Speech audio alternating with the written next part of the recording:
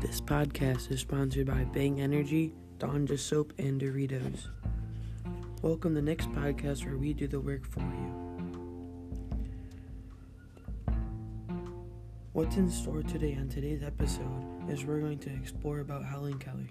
Topic 1, Helen Keller, main point is her birth. Helen Keller was born on June 27, 1880.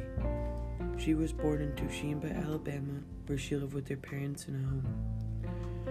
In February 1882, Helen, the 19-month-old daughter of Arthur and Kate Keller, was rendered unconscious by a severe fever.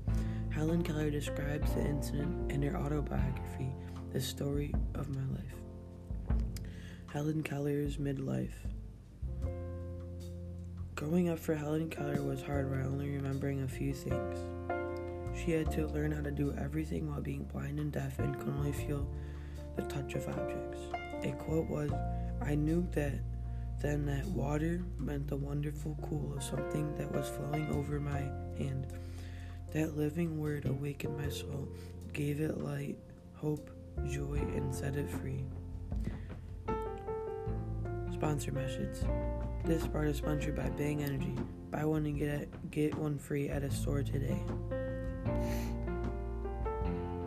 Topic 3, adult life. Her experience in life wasn't the greatest, but her writing was. Helen Keller was able to write about 9 books while being blind and deaf. She then won many awards. Supporting quote. Walking with a friend in the dark is better than walking alone in the night. Thanks for joining in with us today. Come back next week for another person to explore. This part is sponsored by Doritos. Try the new flavor for 50% off on your next purchase.